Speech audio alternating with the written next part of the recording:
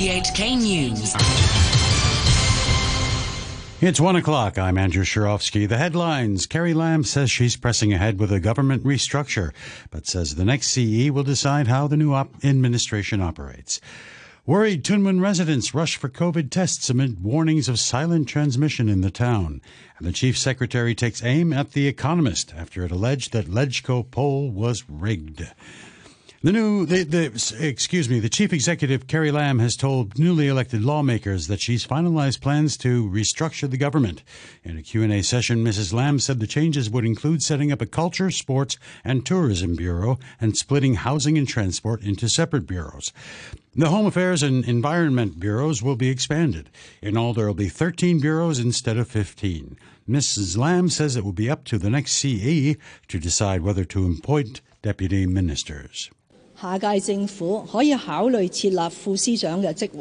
next term of the government may consider the creation of the posts of deputy secretaries of departments to take forward and coordinate large-scale developments such as the Northern Metropolis and Lantau Tomorrow Vision. Other matters requiring high-level coordination include cross-bureau issues such as national security, climate change, and manpower policy. However, whether the posts of deputy secretaries of departments should be created or not is a matter of the style of governance. It should be considered by the chief executive-elect. Long queues have formed outside some COVID testing centers in Tuen Mun after a series of cases in the area and a warning from health officials that there might be silent transmission of the virus. Some people outside the Siu Lun Community Hall told RTHK that they were particularly worried because they'd been to the same places as patients who had contracted COVID-19. This elderly woman said she'd arrived at 7 in the morning, an hour before the center opened, but she still had to wait several hours before getting tested. I've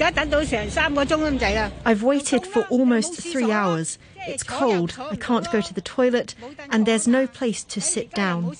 I haven't eaten anything yet. I have to go home to cook and look after my grandchild, so it's a bit late now. The chairman of an education concern group says he supports the government's decision to suspend in-person classes for kindergartens and primary schools. But he said the authorities will need to provide support for families until face-to-face lessons resume. Mervyn Chung from the Education Policy Concern Group said young children need more protection in light of the Omicron outbreak. He said the Social Welfare Department and NGOs may need to step in to provide services to families, especially those where both parents work, who may have difficulty taking care of children. So one way out is for teachers and school heads to maintain a very close contact with the parents in relation to the home-based learning and care of their students. And during the interim period, the Social Welfare Department and other NGOs may also join the line of providing needed services to families who have difficulties in taking care of children. A professor of pediatrics has backed calls to allow parents a choice of BioNTech or Sinovac jabs for younger children. Dr. Agnes Leung, an assistant professor from the Chinese University, made the comments after the chief executive, Carrie Lam, announced that Sinovac would be made available for children aged between 5 and 11. Leung said that as data showed Omicron affecting younger children, vaccinating them was wise. Getting the COVID jab is the only way to protect your children, especially from severe coronavirus infection. We're seeing very good data from the Western countries. For the BioNTech vaccination is highly efficacious. So we can see that more than 90% of the children gets vaccinated can be protected. And the efficacy data is similar to the adult data. And for Sinovac, we are also seeing that children vaccinated with it can mount a very good antibody response against the virus, and even more so than their adult counterpart. The chief secretary has accused The Economist of misleading its readers about the situation in Hong Kong. It's John Lee's second letter admonishing an international news outlet in 2 weeks. Mike Weeks reports. In its January the 8th edition, the London-based publication ran an editorial headlined, "Hong Kong's new legislature is a mockery of democracy."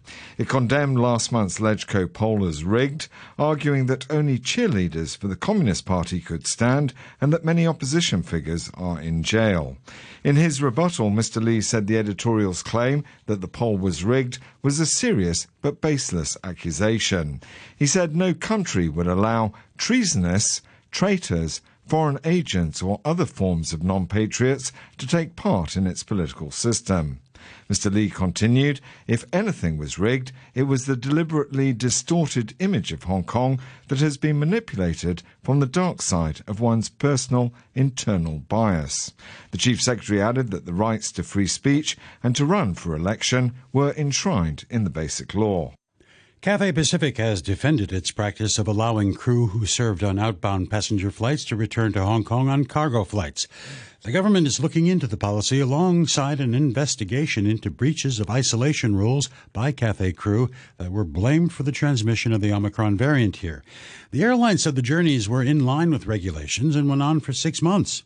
In a video message to staff, Cathay Chairman Patrick Healy said the company had apologized and would cooperate with the investigations. The decision to roster staff on cargo-only passenger aircraft to return to Hong Kong was the company's decision, and the company takes full responsibility for that decision. Many thousands of crew have travelled back to Hong Kong on cargo-only passenger flights in 2021. We have made fully transparent and accurate declarations for every crew member who was rostered on those flights to the relevant authorities. Joe Biden has given an impassioned speech in support of voting rights reform, saying the next few days could mark a turning point for U.S. democracy. Speaking in Atlanta, Georgia, President Biden said he supported changes to Senate rules which would allow the reforms to be passed without Republican support. The proposed legislation would enable the federal government to override restrictions on voting passed by Republican-controlled states. The president had this warning about his predecessor, Donald Trump.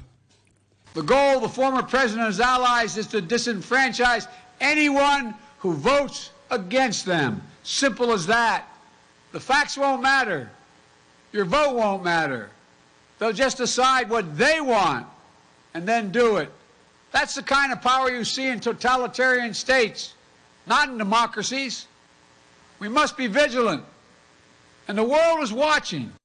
North Korea says its latest weapons test involved a hypersonic missile. State media described yesterday's launch, the second within a week, as successful.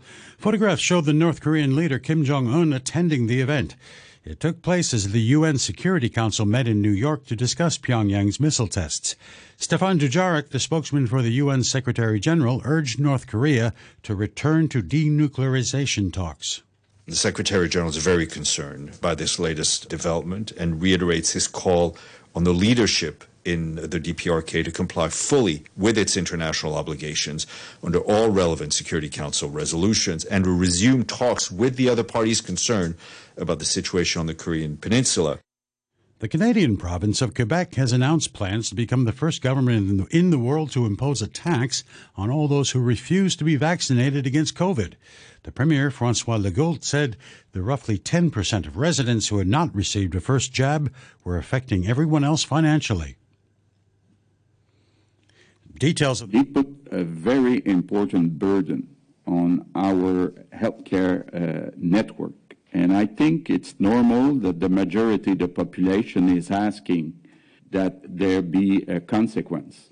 I think we owe them this kind of measure. Details of the new tax have yet to be announced. Unvaccinated adults make up about half of all COVID patients in intensive care in Quebec. Kazakhstan's president has made a rare attack on his mentor and predecessor, Nursultan Nazarbayev, saying a small group of people had become very wealthy under his rule. Kassym-Jomart Tokayev told the country's parliament the system had been based on the principle that Mr. Nazarbayev's friends could do what they liked, but the law was applied to everyone else. The former president stepped down in 2019 after more than 30 years of autocratic rule. Earlier, Mr. Tokayev said a Russian-led military force, which helped to quell nationwide unrest, would begin leaving on Thursday.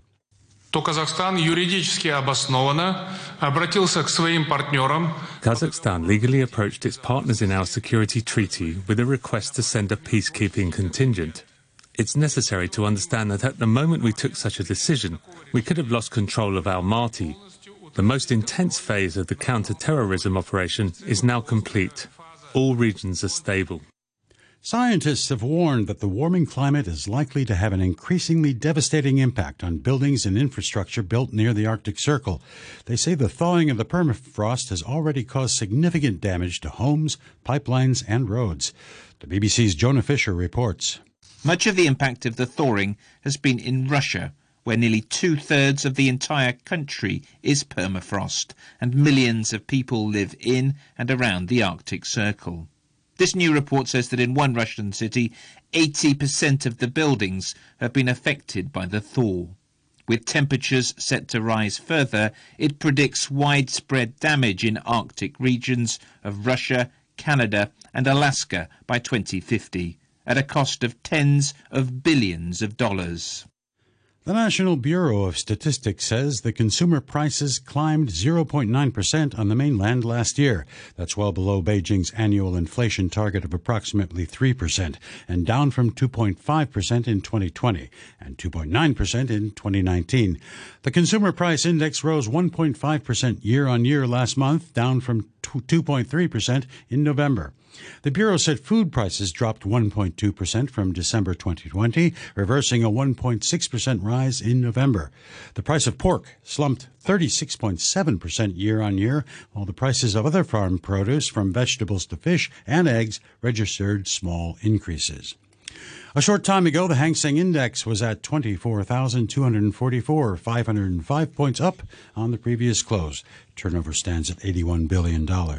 In currency, the U.S. dollar is trading at 115.36 to the yen. The euro is standing at $1.13, and the pound is worth 10 Hong Kong dollars and 63 cents. In sport, in football, Kelechi Iheanacho was the star of Nigeria's victory over Egypt in football's Africa Cup of Nations. The Leicester City striker scored a spectacular goal to give the Super Eagles a flying start in Group D. More from BBC's John Bennett. A statement performance for me from the Super Eagles. Performance of the tournament so far when it comes to the big teams, certainly. Remember, Nigeria sacked their manager last month. They've got an interim boss in charge. Some of their star strikers are missing. That dominated the headlines for them going into the tournament. But they looked sharp. They looked 100% ready to have a good run at this Cup of Nations. The only goal, as you say, scored by Kelechi Iheanacho. Cracking strike, edge of the box, dead centre, half volley, left-footed into the top corner.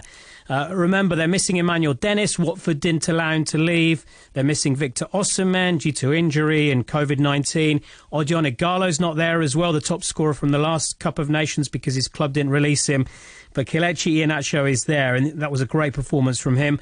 At the other end, Nigeria kept Mohamed Salah very quiet. Just one chance, a one-on-one opportunity for him, which was well saved. All is not lost for Egypt. They've got Sudan and Guinea-Bissau to come. You'd expect them to win those games, but really impressive from Nigeria.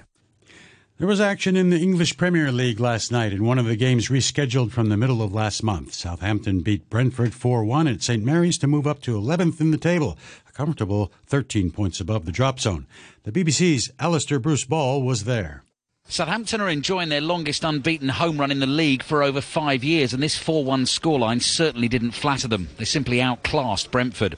Jan Bednarek's header got them in front after 5 minutes. Vitaly Janelt equalised with a sweet left-foot volley, but that was just temporary respite for the visitors. Ibrahima Diallo's bouncing shot came back off a post and in off the Brentford keeper Alvaro Fernandez. Then Armando Broja and Shea Adams helped themselves to goals in the second half. Both teams are comfortably clear of the relegation zone at the moment, but on this evidence, Brentford fans will be the more concerned about getting sucked down the table, and 3 of their next 4 games are against Liverpool and the 2 Manchester clubs. Testing times ahead. Tottenham will have to overturn a 2-0 first leg deficit against Chelsea tonight if they're to reach the final of the English League Cup. Spurs boss Antonio Conte admits it will be a challenge against their London rivals. It's hard because we know very well that we are facing against a really top team that last season they won the Champions League, and in the summer they invested much money to improve the squad. And in this moment we are playing against the best in Europe. And in the weather, mainly cloudy, sunny intervals during the day, moderate to fresh east to northeasterly winds. The outlook remaining cool in the morning the next couple of days. Current temperature 17 degrees Celsius, humidity 73%. And looking to end the news at top stories once again, Carrie Lam says she's pressing ahead with the government restructure. And worried Tunman residents rush for COVID tests. And the chief secretary takes aim at The Economist after it alleged that the LegCo poll was rigged. And that's the news from RTHK.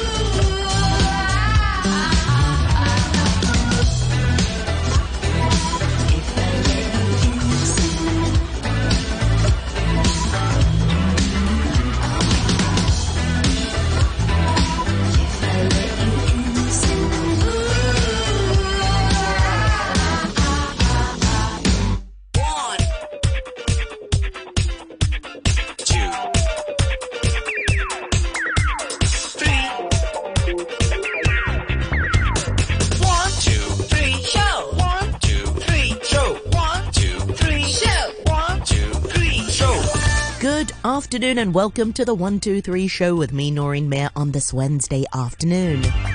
Wednesday the 12th of January is today's date. Many thanks to the newsroom. Also many thanks to Phil Whelan for the morning brew this morning. Since today's Wednesday, we'll be catching up with the lovely Cruzy McCalligan. This week, Cruzanne will be joining us for our midweek audio column and we'll be talking about meetings. How many of you enjoy meetings? Do you have any strategies in managing meetings? Is there a good way to meet? I remember we once had news meetings sitting down, but nowadays I can reveal to you that the news meetings take place standing up.